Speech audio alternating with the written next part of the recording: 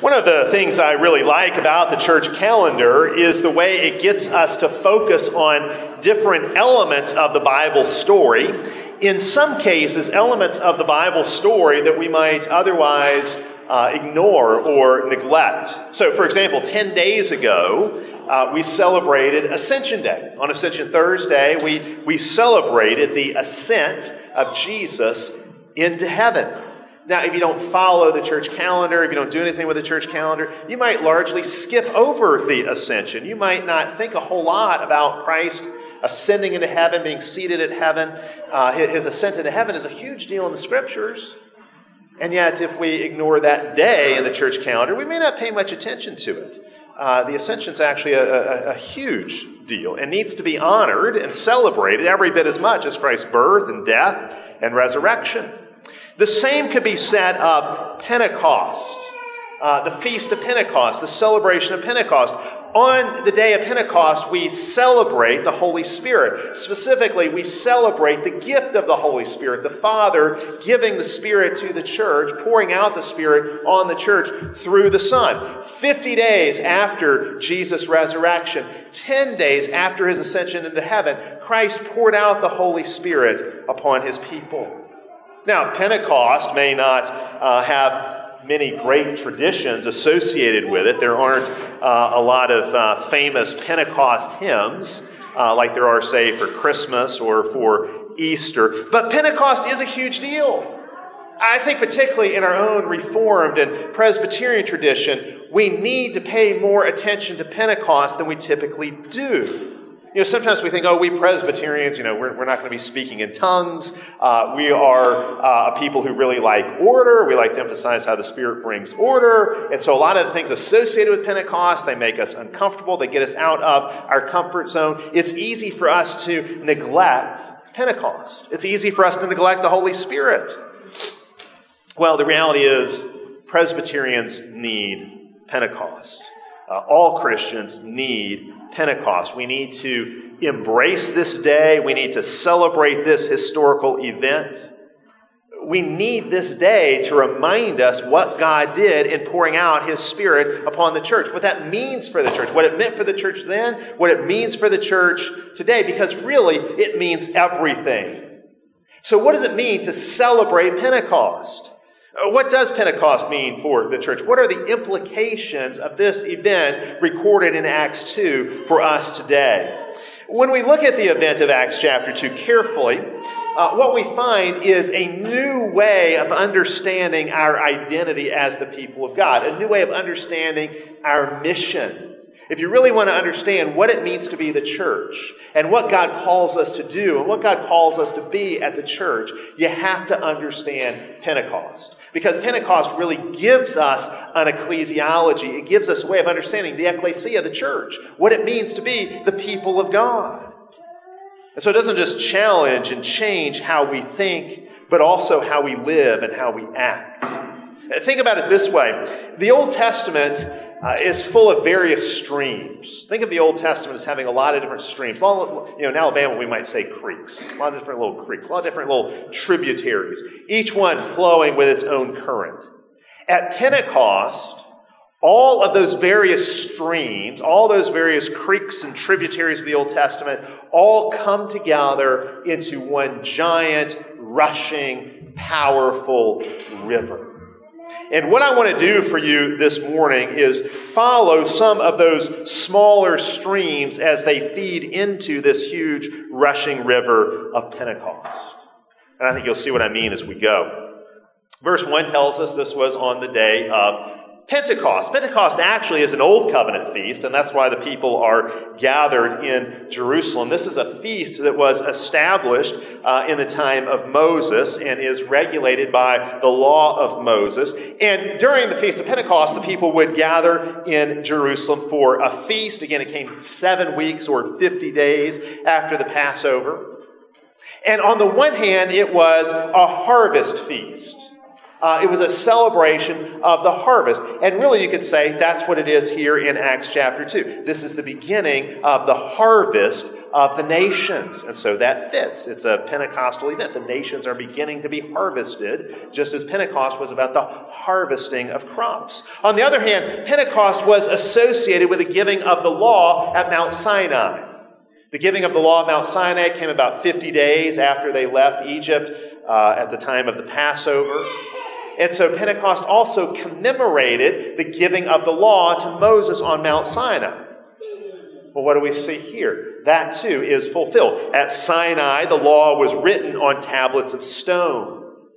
Now here in Acts 2, at Pentecost, the law will be written on the hearts of God's people by the Spirit. In fact, it gets even more interesting than that. At Mount Sinai, 3,000 people died the day the law was given. 3,000 people died because the law was a ministry of death and ultimately would bring a curse on Israel. At Pentecost, what do we find when you get to the end of the chapter? 3,000 people are saved because the Holy Spirit brings a ministry of life and ultimately brings blessing, because the Holy Spirit now empowers us to fulfill God's law in a way God's people under the old covenant did not do.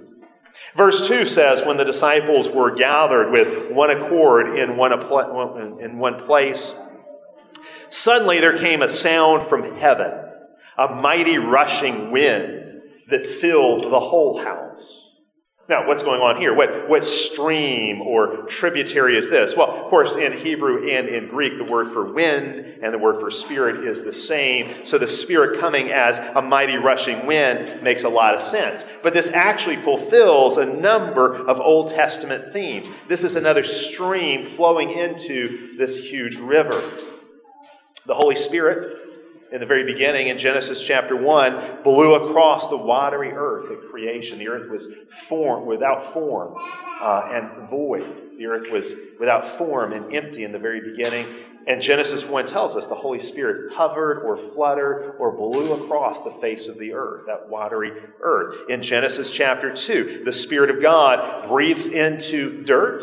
The Spirit of God is breathed into dirt, and man becomes a living being. Man is formed out of the earth, out of the dirt of the ground, and God breathes his own Spirit into man, and man becomes a living being.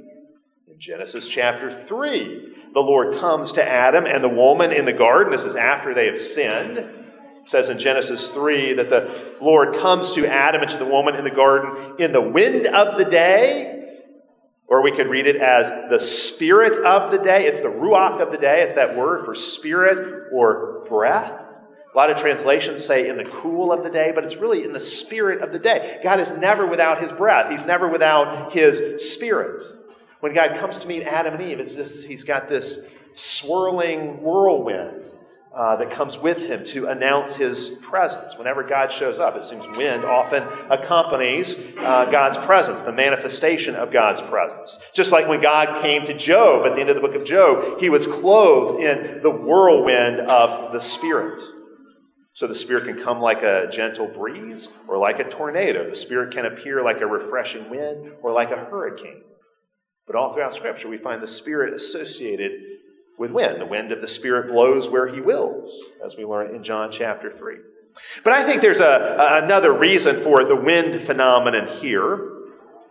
Think about John chapter 20, where after his resurrection, it seems to be on the day of Easter, Jesus breathes on his disciples and says, "Receive the Holy Spirit."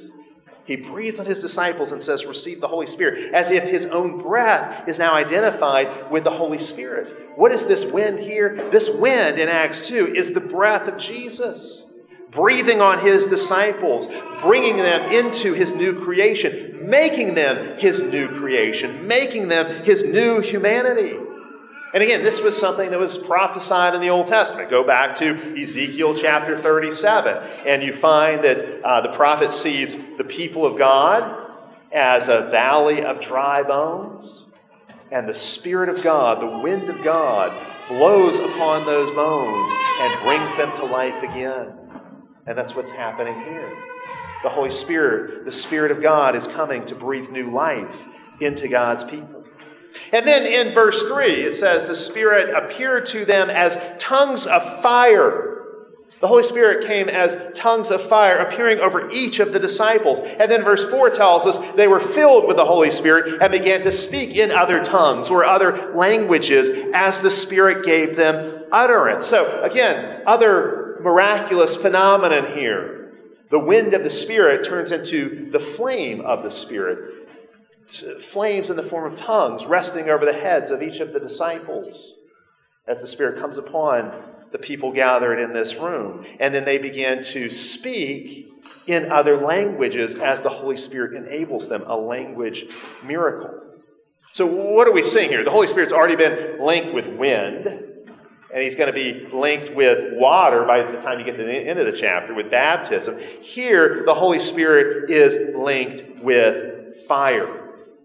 He's linked with fire. Well, why is the Holy Spirit associated with fire? Well, again, this is one of those Old Testament streams that we have to go back and trace into this grand flowing river at Pentecost. What's going on here? Well, think back to when Moses had the tabernacle built or when Solomon built the temple. These were houses for God. Houses for God to dwell in, so God could dwell in the midst of his people. And each time God moves into a house in the midst of his people, he does so in a blaze of glory. There's this great manifestation like fire, the Shekinah glory of God. So when the tabernacle is set up and the first time sacrifices are offered, there's this visible manifestation of God's glory moving into the tabernacle, and then fire falls from heaven to consume the sacrifices on the altar. That's the picture you have, fire falling from heaven to consume the sacrifices on the altar. Now, think about this. The disciples are in the city of Jerusalem. The temple is not that far away. And yet, the fire of God falls from heaven on these disciples and not on that temple. What is happening? God is showing that from this time forward, his new house will be composed of his people, the disciples of Jesus. He is showing from this time forward, he will inhabit the temple made of people, a temple made of living stones, as Peter describes in 1 Peter 2, where he says, you are being built into a spiritual house, a place for God to dwell in. In Ephesians 2, Paul says you're being built on the foundation of the apostles and prophets with Jesus Christ as the chief cornerstone, in whom the whole building is being fitted together and growing into a holy temple in the Lord, a dwelling place of God in the Spirit. See, that fiery Spirit comes to rest upon the disciples because now this is God's temple. This is God's house. In fact, it's interesting, further down, we didn't read this, but in Acts 2:36, Peter addresses all those gathered in Jerusalem for the feast, those who have heard this and have responded to his message. He addresses them as the house of Israel. House certainly could mean family. Sometimes it does. But with everything else going on in this chapter, it's likely that house means house. This is God's house. God is building his house. This new temple that the prophets promised is now coming into existence. It's a temple made up of the living stones of Christ's disciples. And note, too, this heavenly fire then falls on people, which means not only is the temple giving way to the church, that temple in Jerusalem giving way to this new temple of the church, but it also means the whole sacrificial system is being transformed. That sacrificial system at the temple in Jerusalem, that temple made of stone, that is now obsolete. Now there is a new sacrificial system. The new altar is being lit with the fire of the Lord. Fire falls from heaven to consume the sacrifices every time a new house for God is set up. Well, so it happens here. So no longer will the worship of God center around animal sacrifices and the Levitical priesthood in that temple in Jerusalem. No, now, as Romans 12 puts it, we will offer our bodies as a living sacrifice, holy and acceptable to God. Paul says this is our reasonable or logical act of worship. Which is to say, this morning, this liturgy we're doing together, this is our sacrifice. This is our sacrifice of praise. When we confess our sins, that is our sin offering. When we share in the Lord's Supper together, that is our peace offering. This liturgy is our sacrificial offering before the Lord. What's happening right now?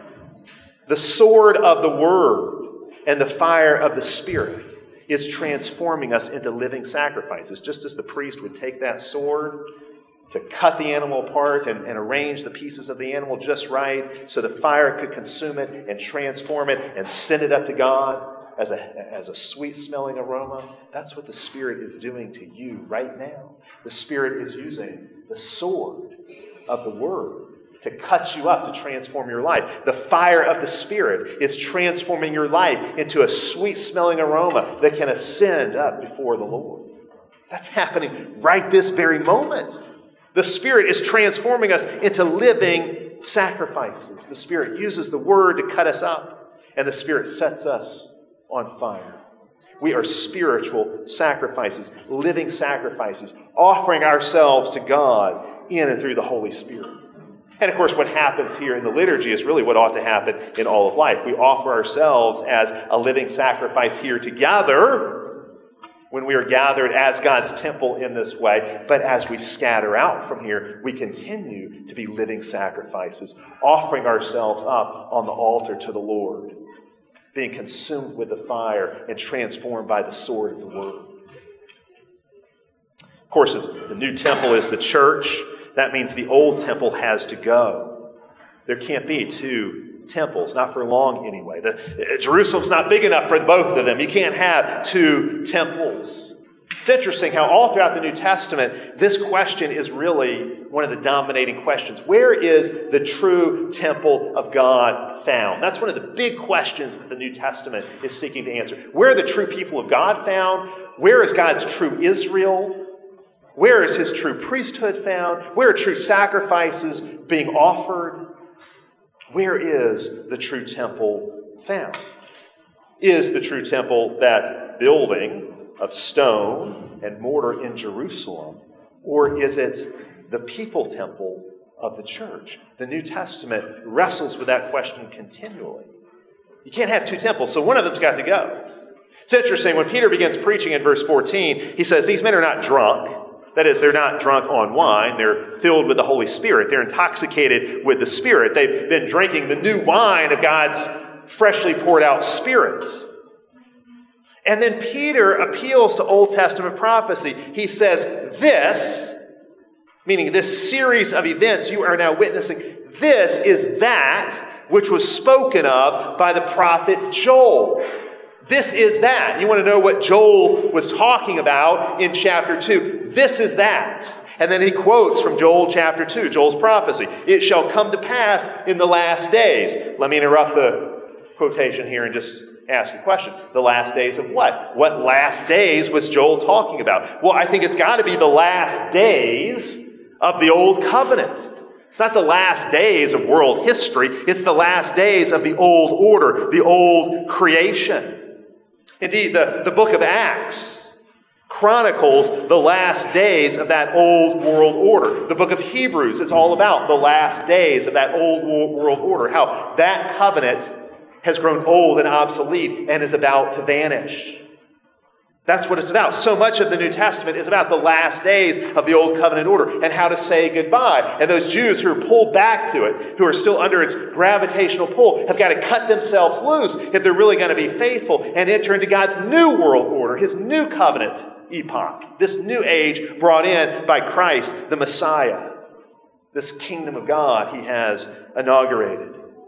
So you have the old order, which is about to vanish away, the new order being established. There's an overlap, at least from 30 to 70 AD. There's an overlap of that old world, which is about to die, and that new world Jesus has brought in. That's what Joel meant by last days. That's what Peter's pointing to. And then continuing the quotation, Peter quoting Joel, I will pour out my Spirit on all flesh. That's obviously what's happened right now. I will pour out my Spirit on all flesh, and all your sons and daughters shall prophesy. Your young men shall see visions. Your old men shall dream dreams. And on my men servants and maid servants I will pour out my Spirit in those days. This again describes exactly what is happening as the church as a whole is being given the spirit of prophecy. And in particular, this describes this prophecy that is in Joel's vision that Peter is quoting from that's in Joel's prophecy. This describes the new revelations God will give in the last days of the Old Covenant to mark the turning of the ages. If you follow out the history of revelation, when God gives special revelation to his people, when God gives special prophetic verbal revelation to his people, it's not a continuous flow. Rather, it's punctuated. It happens at moments in history, for brief periods of history, and then it's like, God's given them some new revelation, and then there's a period of silence. And then God gives them some new revelation, and a period of silence. You can trace this out throughout the Old Testament. It's not just a continuous flow. It's punctuated. It's periodic. And every time God gives an intense period of revelation, it's at one of those climactic moments in redemptive history, where an old covenant order is being discarded and a new covenant order is being established. Sometimes signs and wonders will accompany that revelation God is giving to show these are God's authentic spokesmen. These are the ones who are establishing the new covenant. Listen to them. That's God's pattern in history. You have these periods of special revelation to mark turning points in history. And so it is here. In the last days, God will give this spirit of prophecy so new revelation can be given and recorded for the people of God. Verse 19 then. Peter continues his quotation from Joel. I will show wonders in heaven above and signs in earth beneath, blood and fire and vapor of smoke. The sun shall be turned to darkness and the moon to blood before the coming of the great and awesome day of the Lord. What is this day of the Lord when the sun will be darkened and the moon reddened? This is prophetic language. This is language that's found all over the place in the Old Testament scriptures to describe judgments God brings on earthly powers, on nations and empires. It's the same language Jesus uses in Matthew chapter 24 to describe the coming destruction of the temple in Jerusalem. This is one of those things that was shocking to the disciples before his death and resurrection and Pentecost. Jesus is with the disciples in Jerusalem, and they point to these grand temple buildings, and Jesus says, not one stone of these temple buildings will be left upon another. And then they ask, when is this going to happen? What will the sign of this be? When will you come in judgment in this way? And Jesus gives them a prophecy that explains when this will happen, when the temple will be destroyed. And he says, within a generation, this generation will not pass away until all these things have come to pass. And Jesus uses the same kind of language, the sun being darkened, the moon turning to blood. That's prophetic language for the destruction of a kingdom, of a nation, of a world order, of a covenant administration. And so what is this about? Well, actually did come to pass. In the Jewish war with Rome, the Romans did destroy the temple in Jerusalem. But of course, Jesus is the one who is ultimately behind that judgment. Jesus brought down the hammer on unbelieving Israel, the nation that crucified him and that persecuted his apostles and his disciples. He brought an end to Old Covenant Israel and to its temple. And not one stone was left upon another. And that was the definitive answer to that question. Where is the true temple? Who are the true people of God? After 70 AD, only one temple was left standing, and it was the church. The Old Covenant temple had been torn down so that God's new covenant temple, the church, could stand on its own. So that the people of God could say, we are the temple in which God dwells. We are God's house. But what this means is the event of Pentecost is not just a blessing. Certainly it is a blessing to those who are trusting in Jesus and following him, but it's also a warning. It is a warning particularly to those Jews who were rejecting the Spirit and the Son. They rejected the Son. That could still be forgiven. If they reject the Spirit, that second witness, that won't be forgiven. And they will be destroyed in this coming conflagration of 70 AD. Now, let's continue on with this. The main Old Testament stream flowing into Pentecost is actually the Tower of Babel story from Genesis chapter 11. Maybe that's obvious. You can't help but when you read this story, think of the Tower of Babel incident in Genesis chapter 11. What's going on in Genesis chapter 11?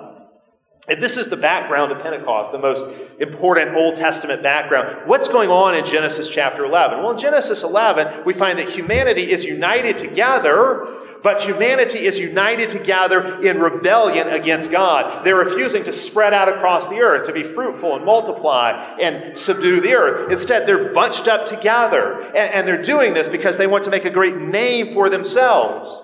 And so they want to build a city and a tower up to the heavens. It's as if they want to build this tower to the heavens so they can storm the gate of heaven and take over God's throne room. Man wants to be as God.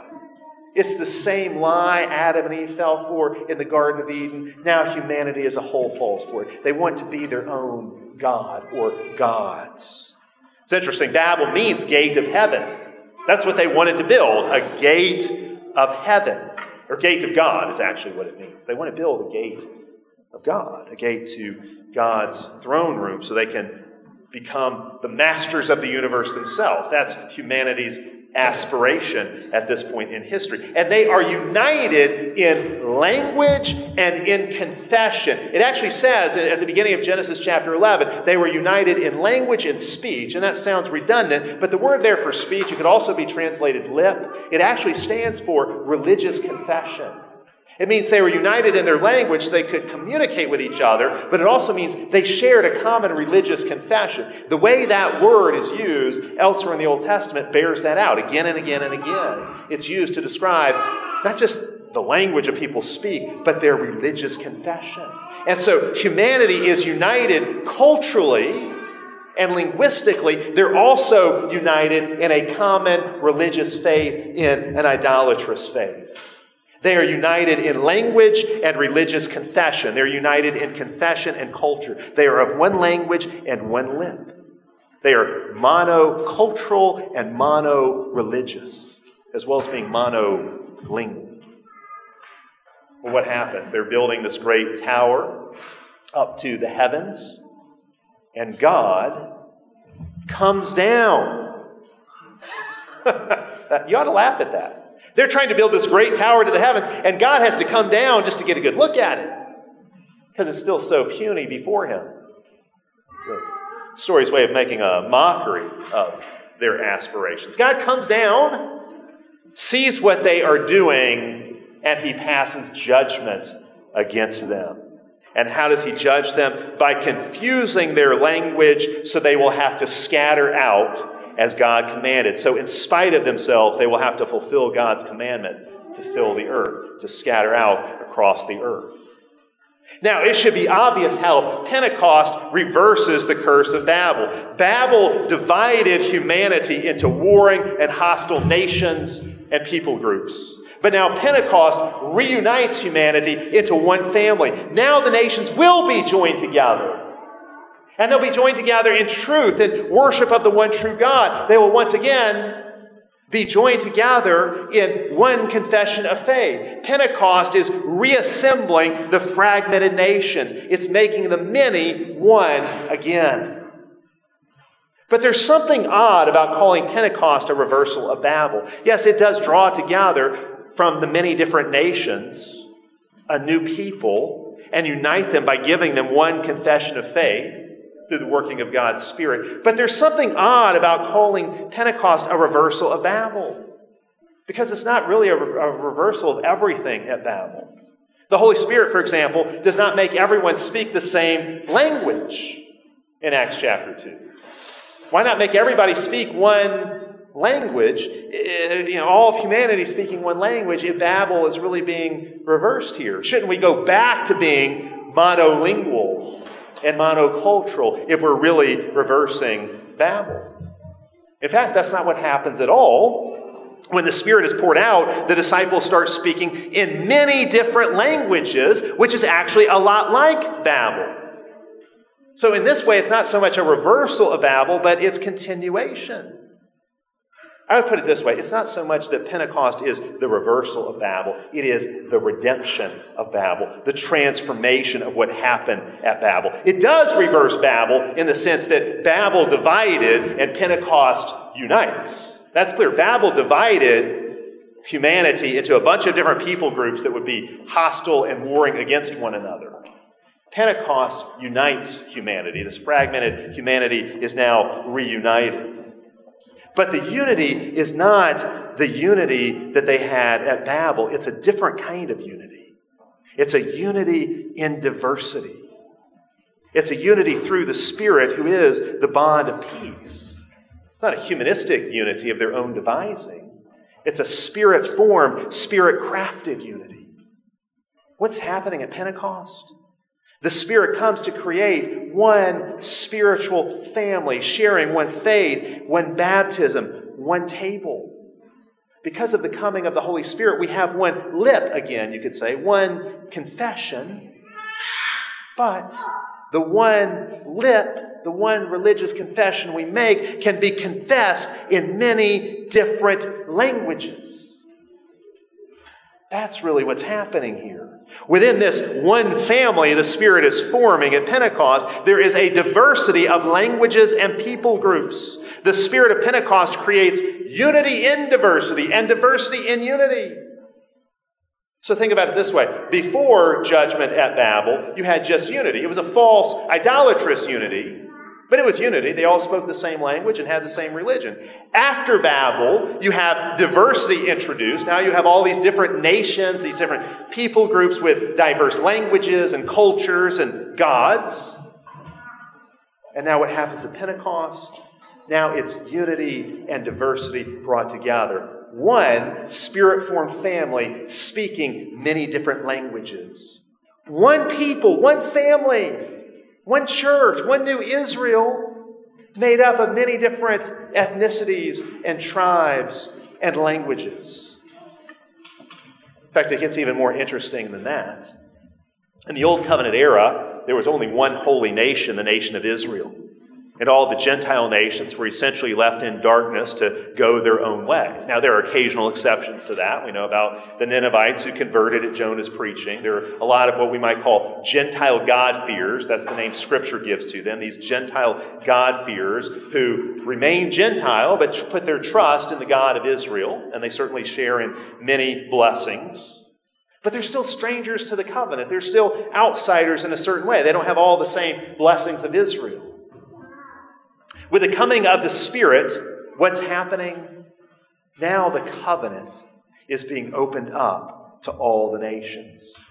With the coming of the Spirit, the kingdom is being opened up to all nations. So the gift of tongues in Acts chapter 2 is really a double-sided gift. And it's so important to see this, especially in all the debates over tongue speaking and that kind of thing today. One thing, notice, when the disciples spoke in tongues here, they were not babbling gibberish. They were speaking the gospel in known languages, not languages they had studied and learned on their own. So that's why this is a miracle. But they are speaking the gospel. They're preaching the gospel in known languages. They're preaching in a way that everybody can understand. Everybody who's gathered there from all these different people groups. So what's happening with this language miracle, this gift of tongues? Well, on the one hand, it is judgment. It's judgment against Israel. God spoke Hebrew almost exclusively in the Old Covenant, in the Old Creation. Almost the entire Bible, except for a little bit of Daniel, is written in Hebrew in the Old Testament. All of God's prophets speak Hebrew. That's God's language in the Old Covenant, in the Old Creation. It's the language He inspired the Scriptures to be written in. But now in Acts chapter 2, if God is speaking in all these other languages, what does it mean? It means Israel is being judged. In 1 Corinthians 14:22, Paul says tongues are assigned to unbelievers. Not to believers, but to unbelievers. Specifically, unbelieving Jews. Tongues are assigned to unbelieving Jews. And then he quotes from Isaiah chapter 28. Where God says, with men of strange tongues I will speak to this people, and yet they will not hear me. Paul quotes from Isaiah chapter 28. In Isaiah 28, Isaiah the prophet is describing how God will send the nation of Assyria to judge Israel and carry the Israelites off into slavery, into exile. And it is as if God is saying to the people of Israel, look, you will not listen to me when I speak Hebrew to you. You will not repent when I send prophets to you speaking your own language. So maybe I can get your attention if I send these Gentile invaders speaking a strange language, a language you don't understand. Maybe then you will listen. And so those Assyrian invaders are a sign of God's judgment. They come speaking a language the Israelites don't understand. God says, you wouldn't listen when I spoke Hebrew to you. Maybe I can get your attention through these people you won't be able to understand. People who speak a strange language.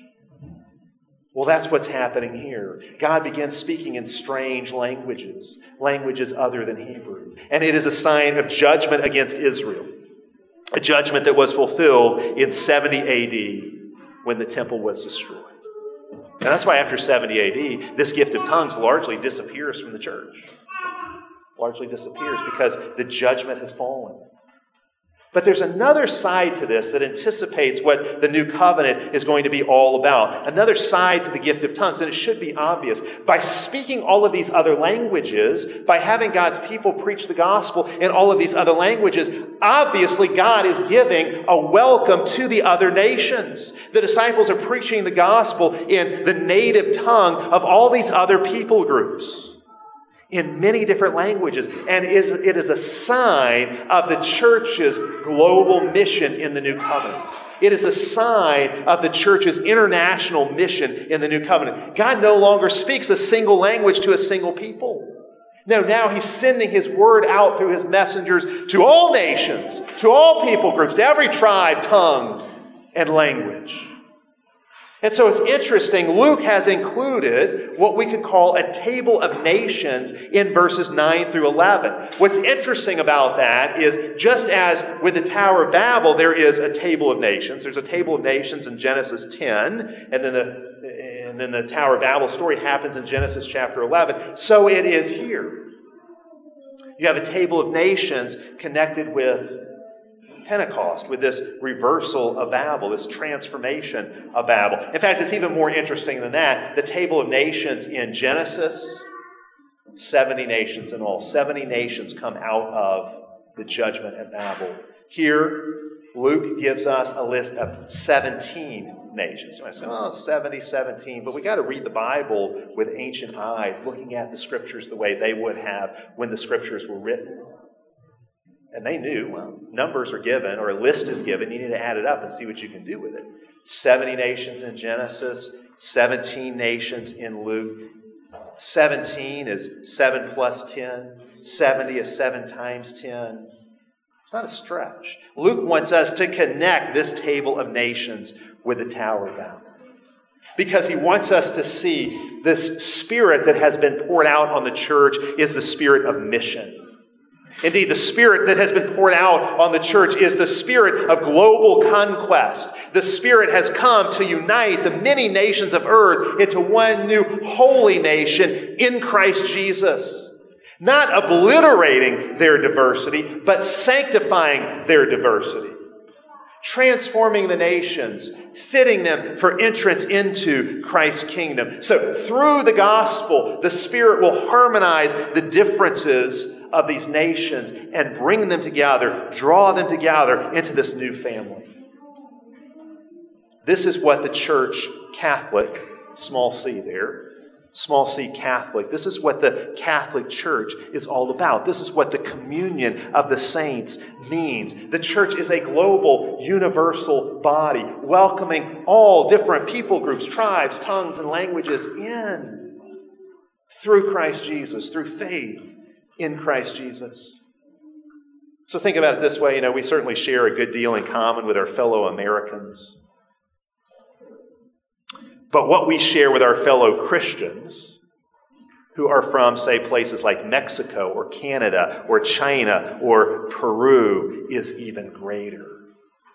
And this is because our deepest identity is found not in our national citizenship, but in our heavenly citizenship. Our deepest identity is found in Christ and his people. That doesn't mean we dispense with our national identity. No, we want to see that national identity sanctified. We want to see it transformed by the Spirit. That national identity remains part of who I am, an important part of who I am. But my connection to the church, to the Catholic Church, the global church, is more central. It's more foundational to who I am. Professor Jim Rogers likes to say, the church is my family, the church is my city, the church is my nation. And that is exactly right. That is what Pentecost is all about. And this is so important. Because in a lot of ways, it looks like America is descending into another Babel. We have become a land of confusion, a land of chaos. And we have, if there's one thing that unites much of America, it is rebellion against God and against God's order and against God's creational law and against God's word, against God's gospel. And there's no doubt if that's the path we continue down, God will threaten to put our lights out, to cause the 50 stars of America to fall from their place in the heavens. He will cause our nation to go up in fire and smoke. Our nation has lost its once Christian consensus. We have rejected the Spirit, and so we have lost the Spirit's peace. Our nation's being torn apart. We are descending into what has been called identity politics. We're descending into the pit of identity politics, where your skin color or your sex or your socioeconomic class or that abominable category of sexual orientation comes to be regarded as the most important thing about you. And when a nation descends into identity politics, what happens? It pits everyone against everyone else. You're pitted against all those people who do not share those particular features with you. America will not survive the perversion of identity politics if it continues.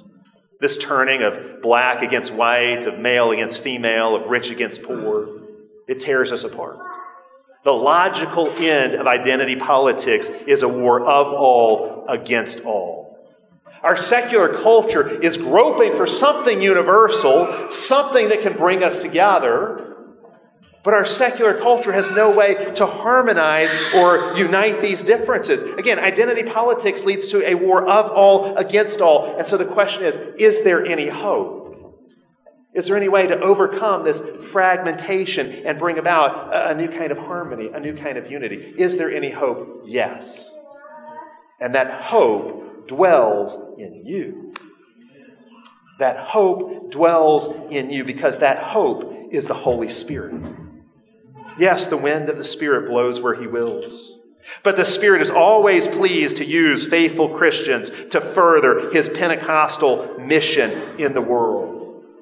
And so in Acts 2, you've got these representatives from every nation under heaven who are converted and who are brought into the kingdom. And that's a sign. It's a pointer. It's anticipatory. It's prophetic. It shows us the Spirit's work among the nations. So let me be clear here. Our calling is not to save America. Only Jesus can save. But we do have a mission to America. We don't save America, but we are called to disciple America. And that can only happen as we live faithfully as God's Spirit-filled house, as we offer ourselves as a living sacrifice in worship each Lord's Day, as we live Spirit-filled, Spirit-directed lives, loving our neighbors in the power of the Spirit, serving our neighbors and sacrificing for our neighbors in the power of the Spirit, and speaking God's wisdom and God's truth in the power of the Spirit. Do you want to see our nation discipled? Do you want to see our nation transformed? Do you want to see our nation united? Do you want to see all the nations of the world united? Well, there's only one way for that to happen, and that's the working of the Pentecostal Spirit. Only as the Spirit works through God's people can love and truth and righteousness prevail. Only as God's Spirit works through God's people can Jesus come to be honored as King of the nations. You want to see these things happen? Walk in the power of the Spirit. Live in the power of the Spirit. Pentecost was not just some private event transforming the private lives of the disciples. Pentecost is not private any more than the crucifixion and resurrection of Jesus are private. Now, Isaiah promised when the Spirit is poured out, the world will be transformed. When the Spirit is poured out, Isaiah says, the wilderness will be transformed into a garden. The wilderness obviously is symbolic of humanity in its rebellion against God. The garden is a picture of human cultural flourishing. when things are what they really ought to be. And so we're called as a church to be a Spirit-filled society, a model society that transforms all the societies of the world. Without the Spirit, people wither and die. Cultures die. Nations die. Without the Spirit, all people can do is turn against those who are different from them. Without the Spirit, that's what happens. Our world represents the worst of Babel. People united in idolatry, but people also divided against one another in every other way. Only through the work of God's Spirit can people be united. Pentecost is the antidote to Babel. The Spirit is the antidote to identity politics. The Spirit is the answer. That craving we have for unity, for universality, it can only be found through the gospel and in the working of God's Spirit. The Spirit can bring together men and women, blacks and whites, rich and poor. The Spirit is the great uniter of humanity. The Spirit is our hope. The Spirit is our hope. And yet, because the Spirit is multilingual, when this unity is formed, this unity out of diversity, again, it doesn't negate that diversity, it sanctifies it. And that's what we want to see. That's what we long for. God has given us His Spirit that we might bring this about. Let's pray together.